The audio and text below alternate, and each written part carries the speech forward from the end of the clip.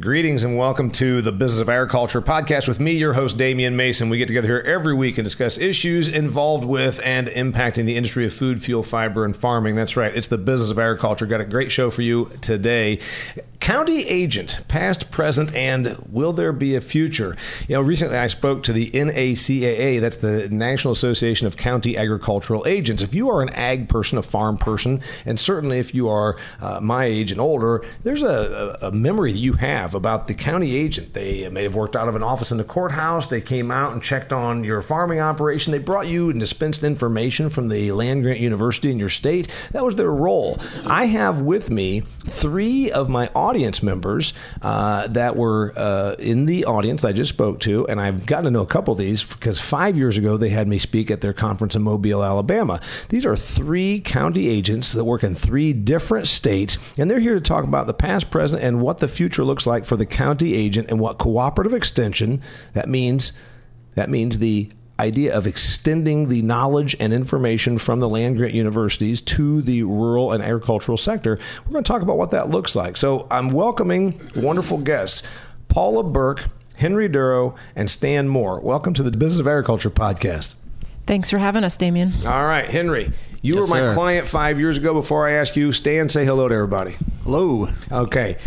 Stan Moore is a county agent up in the northern part of the lower peninsula of Michigan, near Traverse City. Tell me the county exactly. I'm actually in Antrim County is where I'm based out of. Okay. And then Henry Dorough hired me 5 years ago for the 100th anniversary of the NACAA conference when they met in Alabama. He himself is an Alabaman and an Auburn person. Henry, where are you in Alabama? Talladega County. Wait a minute. Something else happens in Talladega, doesn't it? Yeah. What is it? A couple of days a year, people like to drive in left-hand circles. Okay, and then you also have our friend here, Paula Burke. You're originally from upstate New York. Now you reside in Alabama, but you work in Georgia, right? Yes, I work in Carroll County, Georgia. Okay, and you are the youngest of the group, I can tell, right? Yeah, I would think so. How long have you been doing this? 26 years. And then you are a Cornell person? Originally, I was in upstate New York in Saratoga Springs area and worked for Cornell Cooperative Extension for 19 years. And then about 7 years ago, I moved down south, live in Alabama, but currently work for the University of Georgia in Carroll County. Okay, let's give a little history. Whoever's going to be best over here, Henry or Stan, give me a little history, because the person listening that says, I know about these county agents, but I'm not sure I knew all this history.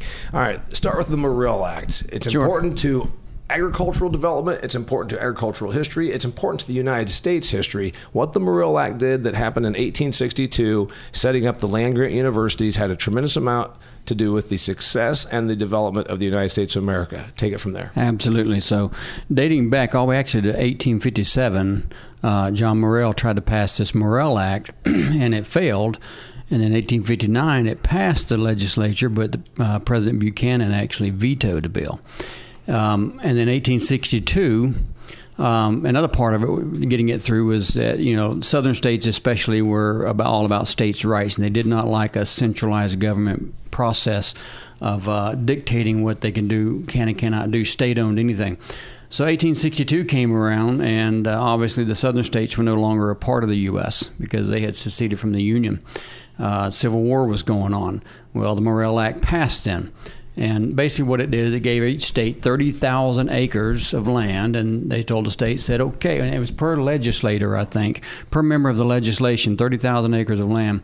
And they told them, said, okay, you can take this land and you can do whatever you want to with it. You can build what you want on it, or you can sell it, you can sell the timber off of it, but you have to use the money and the proceeds from that to start a college for agriculture and mechanical arts. And along with that, it also had a military science component, which is the ROTC of today. So that started in 1862.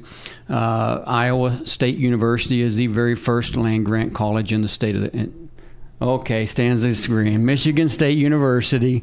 I forget what their There's an argument. Who's first? There's an argument. Okay. Michigan State University. Well, we weren't first in Alabama, I promise you that, because we weren't part of the country. Right.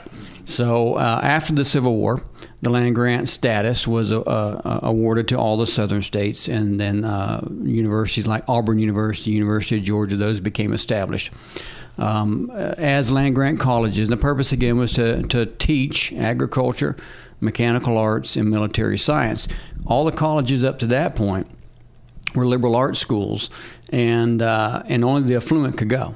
So the youngsters out on the farms working out in the rural areas or outside the city in the suburbs, they couldn't afford to go to school, and nonetheless they couldn't learn something they could bring back home and use on the farm. Yeah, so I've pointed out, my sister actually went to Indiana University, and she, which is not a land-grant school, and I, of course, went to Purdue along with 4 of my other siblings, and I was explaining this to her sitting on my pier drinking a beer a couple of months ago, and she didn't really understand the land-grant system. She didn't know about the Morrill Act, and then I explained to her, I said, when you think about the brilliance and the long-term positive effect, you're teaching people, up until then, it was wealthy people went to college and learned how to read literature and the fine arts.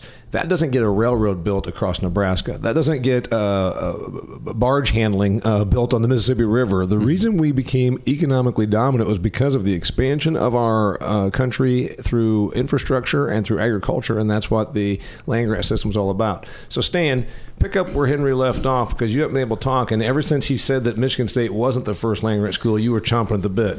Well, yeah, there's an ongoing argument of who was first, and it really doesn't matter a lot. But Michigan State, it's been 170 years. Yeah, Michigan State definitely got in there right away and started in the land-grant system. And, of course, important to all of us is the Smith-Lever Act then that eventually came in 1914 and was able to establish the Cooperative Extension System. And there was a few extension educators around before that, but it really solidified, contributed, money to that cause. Yeah, so to give a little background here, the land-grant system then said, we're going to democratize agriculture. And I was a speaker at the Idaho Growers Shippers Association conference years ago, and at my table was the president of University of Idaho, which is one of the land-grant schools, and he was so excited to find out I was a Purdue guy and that I knew the history of the land-grant system. And then he said, well, what it did was it democratized agriculture. It made it so that the kid from rural Alabama could go to Auburn, and the kid from rural upper New York could go to Cornell,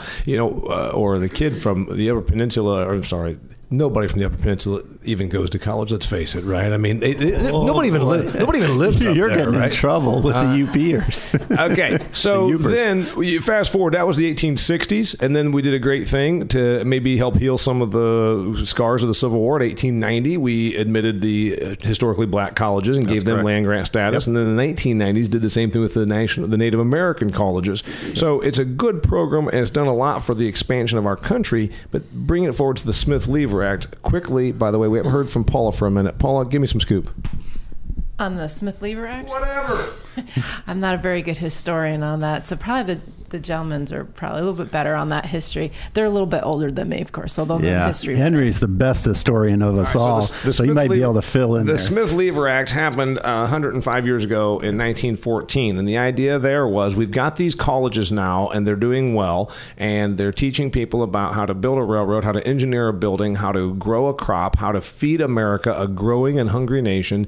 Now we still have these folks that are in rural areas that are pretty poorly served. Information is tough to get out there. We don't have the internet, and a lot of the people that are operating the farms at the time, and I'm not being offensive, it's just a true factual piece of history, were not as well educated. They didn't live in a place where they could get great schooling. So the idea was, let's extend the knowledge from the colleges out into and to disperse that information to the farms. That's what the Smith-Lever Act was about. Go from there. Yeah, absolutely. And, in those early years and even into today, we still recognize the importance of not only education directly to our producers, but also through our youth. So it brought along the whole youth education as well through our 4-H program. So affecting change on the farm, both through the youth and through the adults. And, yeah, education was pretty hard to come by for a lot of farm kids growing up in Michigan and now moving up into northern lower Michigan, where we have lots of snow, as we talked about earlier.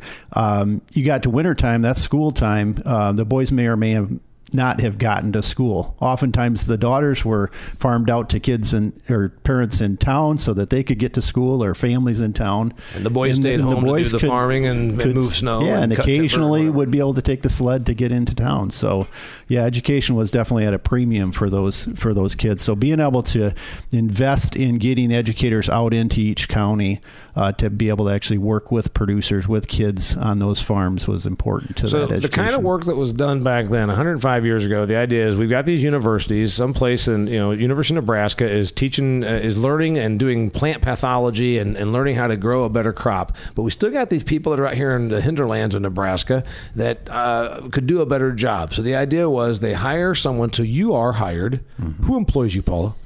So actually, the University of Georgia employs me, but then also my county in Carroll County. So we actually, and it varies from state to state, but ultimately there's federal funding that comes down to the state, to the university, and then there's a lot of partnership between the county and your state's university. So the idea was now you're employed through a mix of government agency as well as the land grant school, and let's take what you know, because you are well educated and you are doing work with the university, and let's take that out into the field. That was the idea, right? That's correct. And the important part is to actually work with those individual farmers and understand how it would apply to their farm. It wasn't just sending out information. We could do that. Yeah, you could just take a pamphlet to them. Exactly. But now you went out there and said, you have this type of soil. And what we've discovered through our trials back in Lansing, East Lansing as it were, that your type of soil is going to need to be this way, this kind of treatment, whatever. And we're learning this about apples and whatever. Okay, that was 105 years ago. Worked well for a long, long time. When I was a kid, I can name every county agent we've had, I think, here in Huntington County, Indiana. They are an outreach. They are a resource. But I got the internet now. I got the internet. Do I need you? Henry. It's a very large challenge, actually, and especially for those folks who aren't very aware of what we do, the unbiased, the non-biased, I should say, research-based information we provide. When you go online and do a search for any subject, you're going to get God knows what coming to you. And a lot of that information is not necessarily factual. It doesn't necessarily help you. Some of it can be dangerous, actually. And so... Wait a minute. You mean... Because I think I posted this on social media once, that I said, I think that was a great little meme. I said, your Google search doesn't equate to my agricultural education from a top 20 agricultural school. Yeah. You're saying that, wait a minute, if I just Google why GMOs are killing me, that's not going to be factual? Yes, exactly right. So let me give you an example of a practical application. So a goat farmer goes online and has pink eye. The goat has pink eye. So they go online, how do I treat pink eye in my goat? So probably the first hit that comes up is going to be from a goat website, somebody that farms and doesn't necessarily have a history of agricultural education, and and certainly not a veterinarian, and they're recommending to squirt liquid-mycin LA200 into the goat's eyeball. Yeah, and you're going to say that's the worst thing you can do because... Absolutely. It can certainly cause the goat to go blind. Yeah, and you're not a veterinarian, but you have seen clinical trials and you've been on research farms where you've actually said, here's what we're going to do today. We're going to show you how to treat these 17 goat maladies. Right, exactly. First thing I'm going to do when I get the LA200 out is I'm going to read the label to the producers who are there, because that's what you're supposed to do, is follow the label. Nowhere on the label does it say squirt it in the eye. Squirt it in the eye of the goat. It says to inject it. Okay, continue with that. Paula, you're down there in rural Georgia, and you're not from there. Did you have a hard time being a lady that came in from upstate New York to the South and a female in the business of agriculture, being straight here? Absolutely, in some senses. I'm from upstate, grew up north Poughkeepsie, and worked in Saratoga area right below the Adirondack Mountains, and big dairy country. So I lived in a county that had more dairy farms than Georgia could even think about. But the misconception was I was from New York City. And, right. And then actually I'm pretty sure I'm the first female county ag agent in my specific county. But it's growing and changing. There's a lot more female county agents in Georgia. I came from New York that you walked in the room and there was 50-50 men and women. It was just more common for whatever reason for many years. So, but it's growing and changing. Agriculture, to me, no matter if you're in the Northeast or in the South, all the issues and things that go on are pretty much the same. what I usually tell folks, it's a little more hot and humid in Georgia compared to where I lived most of my life, and that brings different diseases and insects and issues that I've had to learn about. But problems or issues that we have in Georgia, are very, very common, across the state, no matter where you're working. There's going to be a few different bugs. There's going to be a few different things, because there's not a hard freeze like there would be coming in December, whatever, those sorts of things. Okay. So I asked the question and Henry took it about the internet. Tell me about something that you've hit. Tell me, Paula, you've been out there and then you show up on site and then they say, yeah, well, I already figured this out because I went online.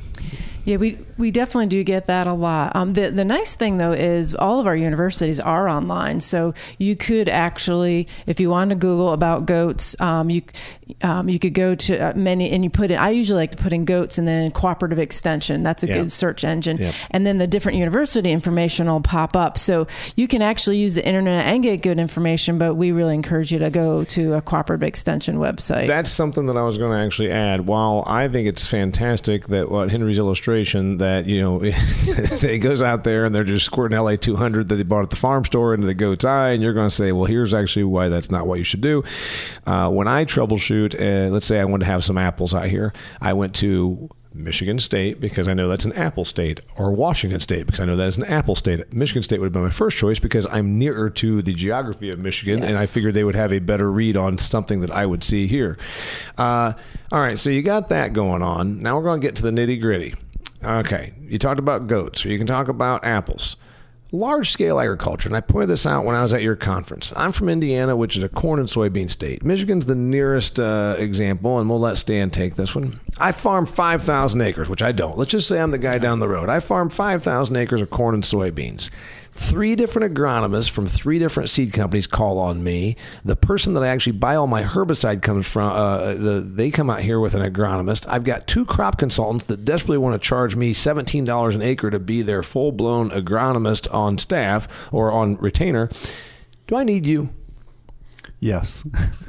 The needs have changed, and what you're asking for extension certainly should change over the years. When I started with MSU, we were doing dairy rations for a lot of farms, and so we'd go out there and formulate your ration for you, and I still will do that on occasion with the farm, but I'm always have the nutritionist right there with me from the company. Yeah, no, that's the thing. To the listener, by the way, that's not, because you're a dairy guy and I'm a dairy guy, so they're saying, wait a minute, what's he even talking about? Let's just say the person listening right now is a cranberry producer in the Cape of Massachusetts or a cotton grower in Lubbock, Texas. They're saying, wait a minute, I'm not sure I get that. Okay. Tell me about rations, because there was a time that you could milk cows, you knew how to milk cows, you were good at milking cows, and you did it just like your father and grandfather did. And you went out there in the 1970s, even 1980s, and said, yeah, you're feeding them shit. You need to give them better feed. And they said, what? And you said, well, you got total digestible nutrients, things like TDN and all those sort of things that are like, what? So explain on that just for a second. Yeah, I mean, we were finding out things about feed as far as how digestible they were, what the quality of the feed was, how much protein was in that feed, how much energy.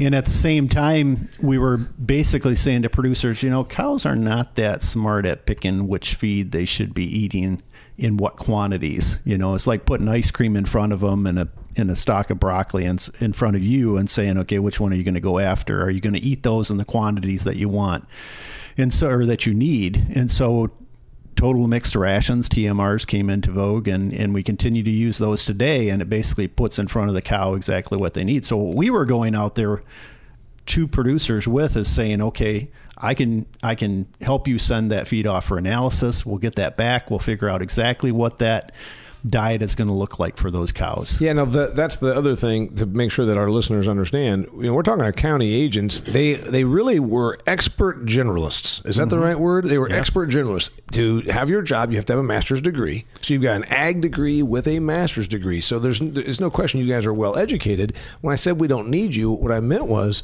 there's somebody that every day all they do is look at dairy rations. That's right. All they do every day of their life is look at dairy rations. You look at dairy rations and have a better working knowledge than certainly 99% of even the business of agriculture. But that 1% that every day just breaks out dairy rations is still going to be expert to you. That's right. And so we'll work alongside of those, and we'll work in understanding that farm, and what other factors might be affecting their decisions on the farm. So, for instance, on your large dairy farm now, maybe I'm not doing the ration with them, but I understand their business. I work with them on their books. We do an analysis every year on their financial situation. And so I can say, nutritionists, they could spend an extra $1 to put that in, but what's the economic benefit of that? And let's look at that and see if this actually makes sense for this particular producer to do that. Henry, is there also an impartiality that you can sell on and say, you know what, I get it that you can make a phone call and get the best dairy nutritionist in the Southeast to come here, or the best peanut consultant in the entire 5-state region to come here. And they're going to know more about peanuts than I do. But I'm going to bring you a level of impartiality, and I'm still the resource to the university. Is that kind of what you do? Absolutely. So we don't necessarily stick with brands. We are impartial from that standpoint. Yeah, there's lots of companies out there that have specific products that we actually may recommend, but we don't necessarily recommend them over another company's product. We would list all of them if necessary that would work. So in the case of the large farmer, he may not call me right off the bat. He may call a seed company or a chemical company rep and say, hey, I'm having this problem. Where I'm from in Talladega County, they usually call us as well, because I'm not the crop expert. I'm an animal science person, forage crop person, but I have crop people as well that work with me. So they know I can call the crop specialists and get them in the same day. They want them in the field to get that feedback from the university, to make sure that the university side is covered, to make sure they're not getting a bunch of BS. Yeah, that's the other part, is that it's a level of impartiality, but also it's the old thing, if you went to a doctor and he said, you know what, you've got conjunctivitis in your foot, and you'd say, well, I think that means pink eye. I'm not sure that's possible. I'm going to get a second opinion. Yeah. So it's a second opinion kind of an idea. Exactly, and the agronomists that work for those chemical companies and the seed companies are really good. And as a matter of fact, a lot of them were trained through Extension. They actually work with us, and those companies are hiring them out from Extension. So they're good at what they do. But the farmers, most cases where I live, they will still have the Extension agent there as well. All right, going around the table, Paula, tell me about a typical day or week. A typical day or week for you. So for me, you were mentioning about the generalist. In Carroll County, Georgia, I'm actually kind of a generalist as an agricultural agent.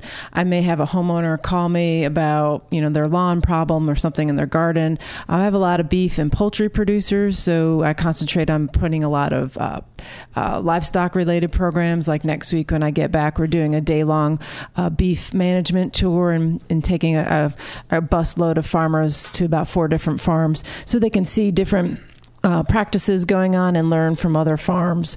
I'll have a farmer call me and say, hey, can you come out and take a hay sample because I want to enter it in the hay contest that's coming up next month? Or what's this weed in my pasture? And so many times I can get out my resources. I'll go on the internet and go to the University of Georgia or another extension's website to help me answer it. But if I can't, in Georgia, and much like other states like Alabama and Michigan, we have specialists that really specialize. So my forage specialist, Dr. Dennis Hancock, I love him to death. He's got fantastic resources, very reachable. And I can say, hey, I've got this question about hay.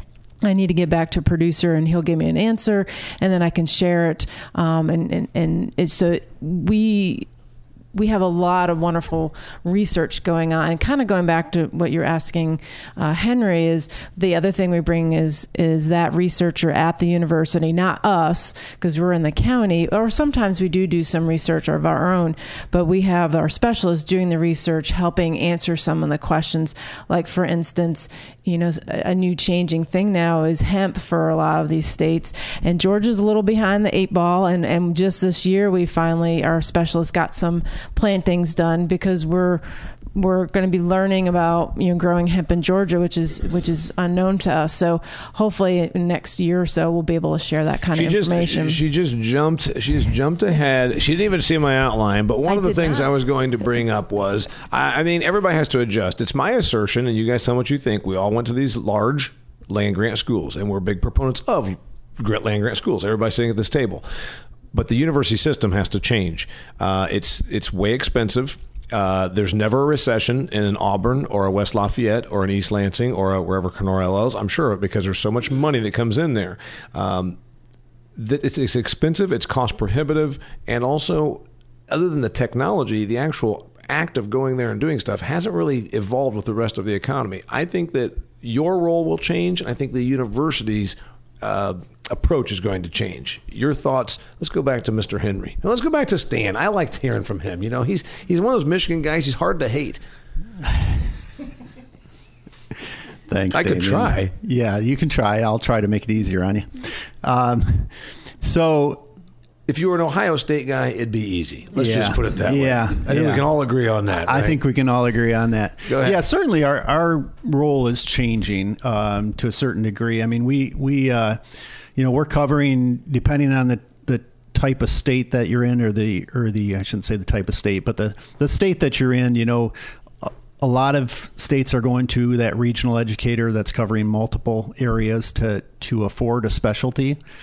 We know how to retool, just like farmers when you've got a new thing. So I moved from being a dairy person to now doing human resource management, employee development. Which, of course, makes sense because in large-scale modern dairy now, there's a lot of employees because it's one of the industries that we couldn't just automate. You know, we can get a 40-foot draper head and get more acres done with a combine, but you still have to have a lot of hands feeding calves, et cetera, et cetera. So you've moved into more now becoming an employee and HR type of an advisor. Exactly, and I'm doing that across not just cattle, dairy cows, but also fruits and vegetables, where we use a lot of labor. And you're saying here's what the laws are. And you do a training sessions, presumably. Yeah, I do a couple of bulletins on laws and proper hiring procedures, but it's also about managing employees, and that's something that farmers, haven't had to deal with in the past. They didn't get into the business of farming to manage employees. And all of a sudden, it's hard for everybody. Yeah, so. Now they're there, and even the young people that are going back to college, it may not be a required course in probably most universities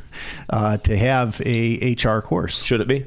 I believe it should be. So and when I think, talk about the role of universities changing and your role changing, the colleges need to say, for instance, they made me take a computer programming class, even in 1991. Well, hell, I'm not going to program a computer. Even in 1991, I wasn't. That class could be replaced with how to manage employees. Absolutely. That would be great.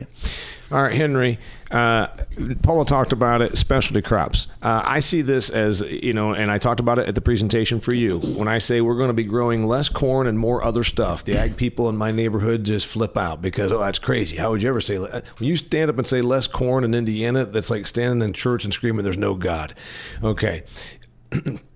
I believe that some of these acres are going to become something else. Kernza, kale, quinoa. Those are just three of them. Hemp. I can go on and on and on. Grain sorghum has a lot of love among the foodies now because it's drought tolerant. What do you see the future for somebody like you that can say, you know what, some of these acres, they're not really that great of soybean acres. They should be growing fill in the blank. Do you see that being a role that you fill? To some degree, yes. I think what you're saying is probably true to some degree as well. We're a global economy now in agriculture, and so everything global affects what's planted here. We get a big surplus of corn, there's less corn planted. Get a surplus of soybeans, there's less soybeans planted. Cotton prices go up real high, everybody switches to cotton. And so it's all based on markets. So without a doubt, there's some land that's marginal, doesn't grow good corn. And for the most part, we've discovered previously what that land is, and we already know. And a lot of that land is not in corn today.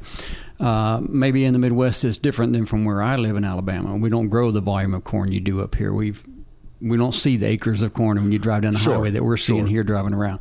But there's still going to be a need for specialty crops, or there's going to be, because of the richer consumer, and the changing amount of our ability to produce large commodity. Do you see there being a crop that all of a sudden is like, hell, we never even would have thought we'd have seen this 20 years ago? What do you see? We see a lot of that already, and we've seen that through history. I mean, there are specialty crops that come along. Everybody dives in, and now with the internet, especially because with hemp, everybody's going to plant hemp now. Thank you. And so when everybody sees it and they think it's the newest thing, it's going to make lots and lots of money, everybody wants in. Even the non-farmer wants in. if they already have a few acres, or they go out and buy some farmland, and then they're going to get into farming all of a sudden to grow those specialty crops. Okay, now that even brings me up to the last point. One thing where I see a real need for your services and extension is those people right there. Absolutely. There is only one growth category in farmers. According to the NASS, the National Ag Statistics Service, there's a growth in the 5 to 50 acre. I want to know where my food comes from. I used to go to farmers markets. I've made a little bit of money. My husband and I want to live out here, and we're going to grow spotted, organic, free-range chickens named Bob. I mean, whatever that thing is. So, Paula, you're more. This is, since she's from upstate New York, where there's more, Birkenstock wearing hippies. Let's just go with her on this. That would be over in Vermont. Okay, that would be over in Vermont. No offense, Vermont folks. Okay, no offense. Give it to me. So yeah, I've been in extension 26 years, and I saw this years and years ago in New York. Of course, of it's people. It's coming to the rest of the country, and it's finally coming south. And that was one interesting thing when I did come south of where things had already happened in the Northeast. So yeah, many of the the wannabe producers that come through my door. I just had a guy last week or so. He's got literally an acre, and he wants to grow chickens and pigs. And so we have those conversations about, do you want this to be your full-time job? What kind of scale? And I try to talk about scale and how many acres you would need and what you need to actually have a farming agricultural business. But I feel it's important that, even if they don't get into agriculture with those new folks that come in, I'm doing them a service of giving them the good, proper information so they can make a good educated decision of should they get into farming or not. And if they don't, that's okay. But there's many of those small scale that want to do that niche marketing, go to the farmer's market in all sorts of different types of crops. Okay, let's go over to Stan. He's the money and the HR guy. Okay, they are going to be, I think, a new demand for you because there's this, I want to be close to my food, all that. Now, this may wane, but I think this is going to be with us for a while. I think the millennial generation, post-millennials are going to, the group of them that wants to do it, there's going to be a bunch that never get off their handheld device. But the other ones, can you help them? Absolutely. And actually, I just wrote an article about this not too long ago for our local paper, and what we kind of go through as extension agents when somebody calls, and with a very simple question of, I just inherited 200 acres. What do I do with it? And so I talked to them about what their dream is. You should start there. What do you really want to do? But we eventually end up in marketing as one of the other things that I ask a lot about is what are you thinking you're going to do? So you're not the 10 acre sweet corn producer calling me and saying, okay, I've got the corn. Now, what do I do with it? I got 300 bushel of sweet corn every other day coming ripe. Now what? I'm like, well, you better find someone to buy it. Yeah. So trying to have some of those conversations up front with them and actually putting together a plan. What's your plan going to look like? I think we need those farms. Frankly, when you start talking about some of the new crops that are coming out, you're not going to see a 2,000 acre farm all of a sudden switch to a brand new crop. And the small farms are able to do that, test the markets, figure out if it's going to work or not. Well, when you look at what the foodie demand has done, the foodie demand has created a supply. When you are reading an article, when I read an article, and I pick up a variety of sources when I'm traveling around the country, and they talk about a chef in Charlotte that only wants to serve pasture-raised Berkshire hogs that are of this size and of this.